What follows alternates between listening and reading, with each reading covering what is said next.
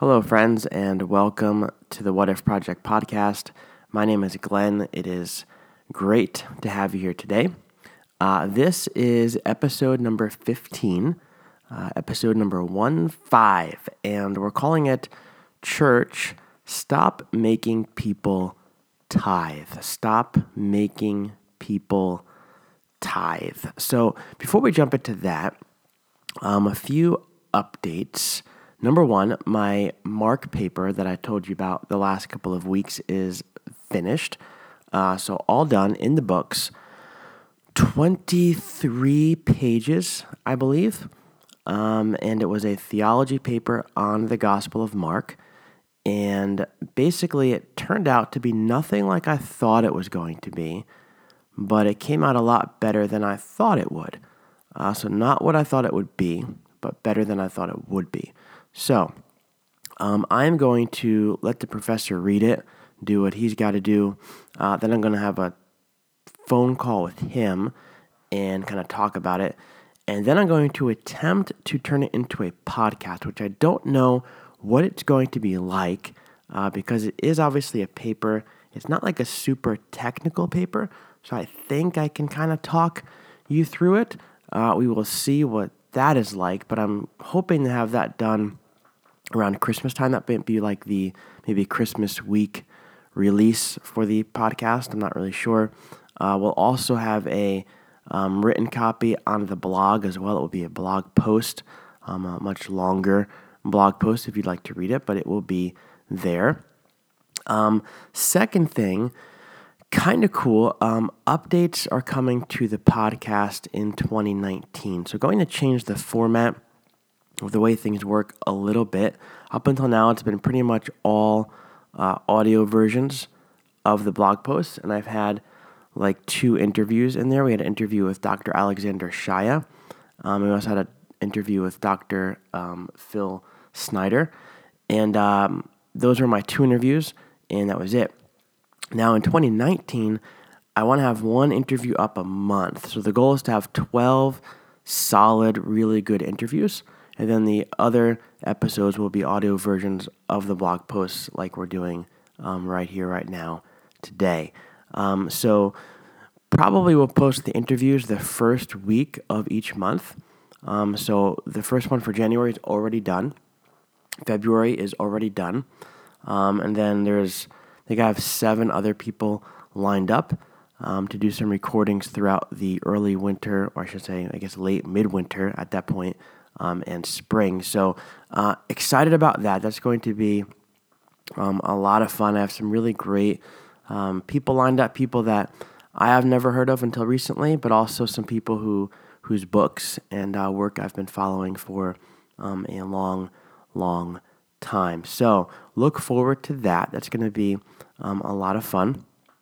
But for now, and also I should say, in those episodes, I'm going to, the interviews, bring in some music from some different artists that I know. So I work at Apple, and I've met a lot of very talented people that I work with who their kind of side gig is music. So, I do writing, and I do trying to get this podcast up and going and the What If Project.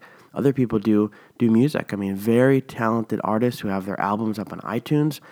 So really excited to kind of bring some of their music into the podcast as kind of segues from one piece to another, some nice transitional music, and I'll point you to the direction of their stuff so you can find them on iTunes. But super, super cool stuff coming. I'm excited about it. You should be excited about it too. And we're going to be tackling some much bigger topics in 2019 as well. So we'll go through some different books of the Bible, and also once in a while just address certain topics that might be of interest to you, different things that I'm wrestling through as well. So all of that to say, this is episode number 15, and we are calling it Church, Stop Making People Tithe. So Mark says that Jesus sat down in the temple opposite of a place where the offerings were put and watched the crowd putting their money into the treasury. Mark says many rich people threw in large amounts, But a poor widow came and put in 2 very small copper coins worth only a fraction of a penny. Calling his disciples to himself, Jesus said, "I tell you the truth, this poor widow has put more into the treasury than the others. They all gave out of their wealth, but she, out of her poverty, put in everything, all that she had to live on." Now, I am sad to say that in the past, I've used this story to encourage my congregations. I've pastored 2 churches in the past. I've used this passage in both situations to encourage my congregation to give their money to the church. In both of those settings, I've read this passage from Mark's gospel and told people that God is not impressed or pleased when we give to him and to his church from what we have left over. But only when we give him the very best that we have is he really impressed, even if it's everything that we have. And I told these people that if we give to the point that it hurts, God can and will open up the storehouses of heaven and bless us abundantly. So give your 10%, give your 5%, give 20% if you can. Give what you can. But just make sure that you're not giving out of your abundance like the rich folks were doing. Give from what you have to live on. At one point, I remember from the pulpit, I actually said, I dare you to put God to the test and see what God can do. Give him a chance to work a miracle in your life, in your bank account, in your checkbook. That's what the widow did, I said. And that's what God expects of his people. Right? We live off the best of what we have, and a portion of that, maybe even all of that, like the widow, needs to go to God. Man, when I think back on those days, I'm like, bleh. I can't believe I said that kind of stuff. Because I'm sad to say that I've used this story way too many times in an effort to move people's hearts to give to the church so that budgets could be met, so that church boards would stop breathing down my neck, so that the lights and the gas could stay on a little bit longer. Yuck, right? And that's not at all what's going on here. I don't think, anyway. At least I did then, but I don't think so now. In his book, A Warning About the Scribes, author Henry Flederman points out that the site of the scribal prayer was the temple, and the costs of the temple devoured the resources of the poor. So just prior to the words of Jesus about the widow's offering, just a little bit earlier, he warned the crowd to watch out for the teachers of the law, who devour widows' houses and make a show of lengthy prayers. So Flederman's point in the short quote is that the temple was the place where the scribes uttered their lengthy and showy prayers. A gigantic structure was the temple that exploited the resources of the poor by sucking them dry of whatever little money they had to live on. Right? Give to the temple, they'd say. Support the house of God. Give, they'd order the people to do. And so Jesus, Mark says, sat down in the temple, opposite of where the treasury was. Now, some scholars say that when people threw their money into the treasury, they had to actually verbally declare to the priest in charge what the money was intended for and how much they were throwing in so that everybody nearby could see and hear. And then they would talk. The Joneses only put in 20. Pete put in 1,000. Did you see that? She only put in a penny, right? But Jesus, mind you, sat down across from this spectacle and didn't say one word until the widow dropped in half a penny.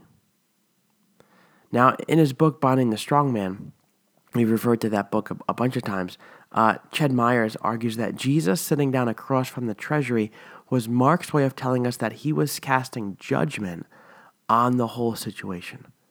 Here's what he says: the temple has robbed this woman of her very means of livelihood. Like the scribal class, the temple no longer protected widows, but was now exploiting them. As if in disgust, the next thing that Jesus does is exit the temple. And so here we have a much different take on the story than Pastor Glenn Siepert was preaching from the pulpit, right?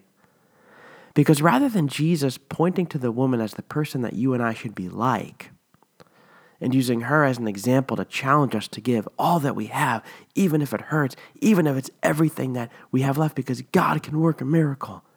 Instead of that, he points to the temple and the temple leaders as the people that we should not be like. In other words, rather than trying to teach us about gifts and which gifts put a bigger smile on God's face, Jesus is actually lamenting, right? He's condemning the very system of you've got to give more and more and more, as much as you can, as big as you can. This idea that motivated her to the action of dumping all that she had into the treasury, as well as the people and the scribes and the teachers that taught her to do so. You see, nobody in Jesus' eyes should leave the temple having given so much of their money that they would go home and worry and wonder about where their next meal would come from. Or that they'd lay in bed at night worrying about how they're going to pay their rent. That they'd pace the floors waiting for their creditors to come knocking on the door. All the while the mighty temple was getting bigger, expanding wider, sucking up more money, more income like a gigantic Hoover vacuum cleaner, right? Wiping out the shriveled up bank accounts of the Jerusalem faithful, all the while lining her own pockets for her leaders with their money. And I think that's a lesson for us in 2018. An important one. I mean, giving to the churches is important. I'm not saying it's not. Okay, so don't email me, hate mail, and tell me that I don't know what I'm talking about. Okay, I'm not saying that I'm not saying that giving to church is not important. Yes, the apostles taught about the importance of sharing money, giving, generosity, all that. I'm not saying it's important. Don't send me emails. But what I am saying, loud, clear, and confidently, is this: God forbid we, especially as church leaders, ever teach somebody to give to the point that Jesus shakes his head in disgust and walks out the door, disappointed and disgusted that we have stooped so low that we, like the teachers in Mark 12, made people believe that God expects them to maybe starve, thirst, shiver in the cold for the sake of building up his temple. And here's something for you. Maybe you're not a church leader. Maybe you're listening to this, you're just an everyday person. Maybe you go to church once in a while, whatever. If you sat in church last week, last month, last year, whatever, and you felt guilt or shame because you couldn't put in as much money in the plate as the Joneses did, or maybe because you couldn't put anything at all, don't feel shame, don't feel guilt. Because you can follow Jesus right out the door of that church and not think twice about what anybody else thinks of you.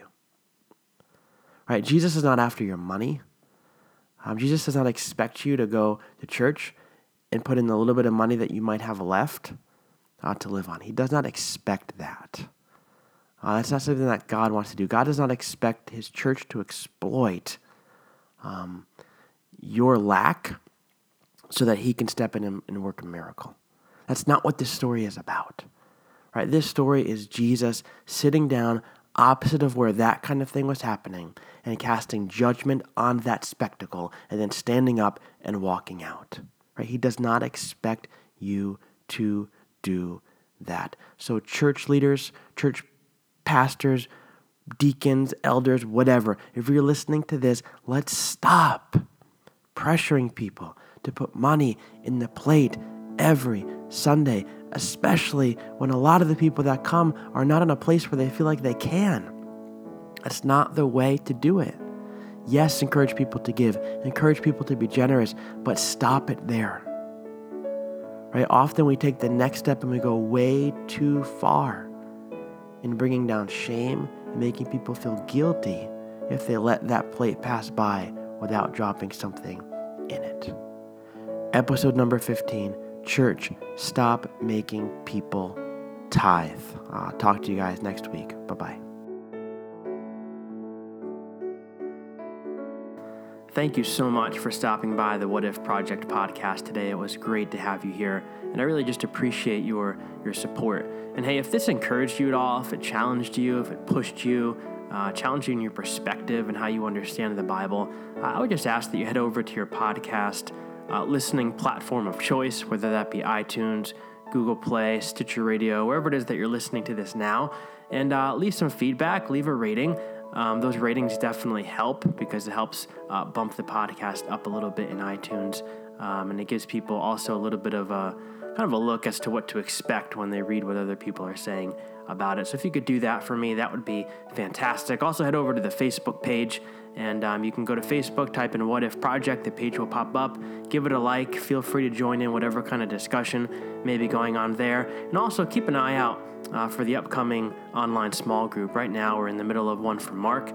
There will be coming another one later on, probably very early in the new year, so if you'd like to sign up for that, all of the things will be up, pointing you in the right direction, and it would be great to see you there. So again, thank you so much for stopping by, and I'll see you next time. Bye-bye.